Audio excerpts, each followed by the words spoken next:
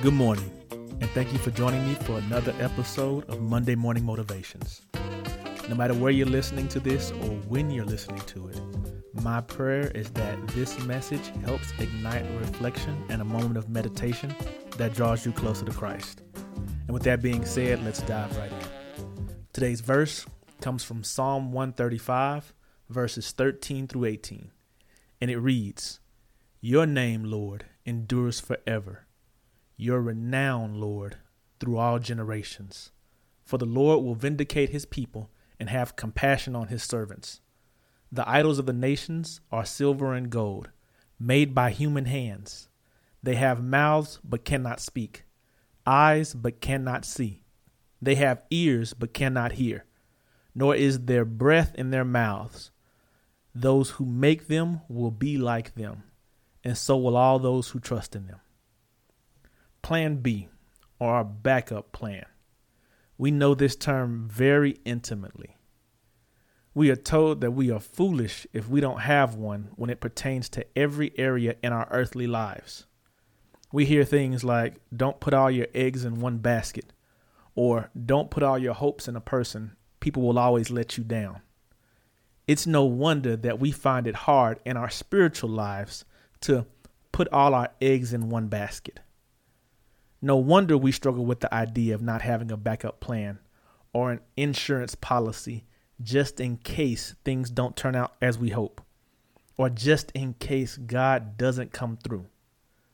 But when we say that, what we really mean is just in case he doesn't come through like I expect him to. Because let's be honest, he always comes through. It may just not look like you hoped it, or it may take longer than you expected.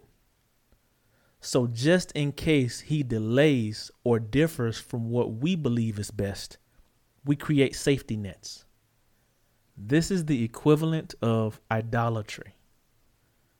In the Old Testament, the Israelites sometimes kept small figurines of the local deities from other nations in their home just in case the Lord didn't show up. It was looked at as an insurance policy that could bless them or save them in times of crisis. Today, we often do the same things, but instead of physical figurines, our idols have turned to some physical, but some abstract things. We look to things like our network or our net worth, our savings accounts, our multiple streams of incomes, our jobs, our intellect, our hustle. So many things our hearts turn to or cling to instead of God to bring a sense of well-being to our souls. And oftentimes we say these things are plan B, but if we're really honest with ourselves, they're more like plan A, and God is the plan B. And the only reason I say that is because it's those things that actually bring our souls rest instead of God. He becomes more of an afterthought and not the main thought. We spend more time constructing those safety nets than we do chasing after God for rest. Those things, those safety nets, have become our household idols. So how do we recognize these idols? Like I said a little while before, they are things outside of God that bring a sense of well-being to our souls. But when we dig into it more, we soon realize that these counterfeit gods can only offer temporary comfort and distraction at best. Like the saying goes, it's only good till it's not. That savings account is only amazing until it runs out. Our network is only helpful until it's not. But we constantly run to these things when times are confusing, scary, difficult, or overwhelming, because the comfort that they offer are immediate, and we don't want to have to wait for God. The problem with these household idols is that they are just surface level fruits pointing to a deeper root issue. And that deeper root issue is the idea that we trust things of this world more than we trust the God who created it. It's the idea that the place where we find rest for our souls and trust for our well-beings is in the hands of man-made things over the plans of God. And as we continue digging, we soon realize that when we fully trust in God, There is no space for these household idols. There is no plan B, because we quickly see that no plan could ever save us if God's plan fell through. We see this very thought echoed in Isaiah 44:9-20, which starts off, "All who make idols are nothing, and the things they treasure are worthless. Those who speak up for them are blind. They are ignorant to their own shame. Who shapes a god and casts an idol?" The verse goes on to talk about how much effort that man puts into crafting these idols. How much effort do you put into crafting your plans?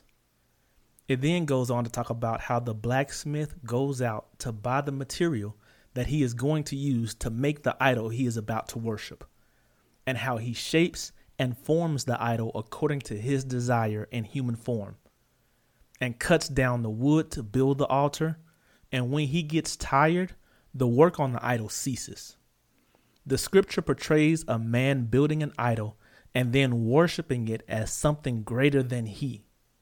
An idol where he shaped the eyes that do not see, the ears that do not listen, and the hands that do not provide. This is a scary reflection on our own plans and idols, the plans that we craft with our limited understanding of the past and the present, but at the complete mercy of the future. The plans we came up with today that could easily be upended by tomorrow. These are the plans we put our trust in. These are the plans we trust our lives to and choose over God. Do you see? Do you see how dangerous our plan B can be? Do you see why finding rest in anything other than Christ is simply an illusion at best? Because if God fails you, tell me, who then can save you? Father God, we come to you today, just taking a moment to step back and thank you.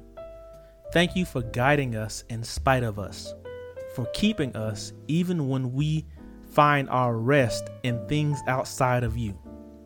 And with that, God, we pray that you help us to identify these household idols in our lives. Help us to see the things that we find rest in that are not you. Give us not only the desire to tear down these idols, but also the strength to remove them and replace them with you. For God, we understand that it is very difficult to even want to remove these things, Father God, for they're so deeply rooted in our lives. So we pray for that strength. In Jesus' name we pray. Amen. I thank you again for joining me today on another episode, and I pray that I get to ride with you again next week. Until then, God bless and have a great week.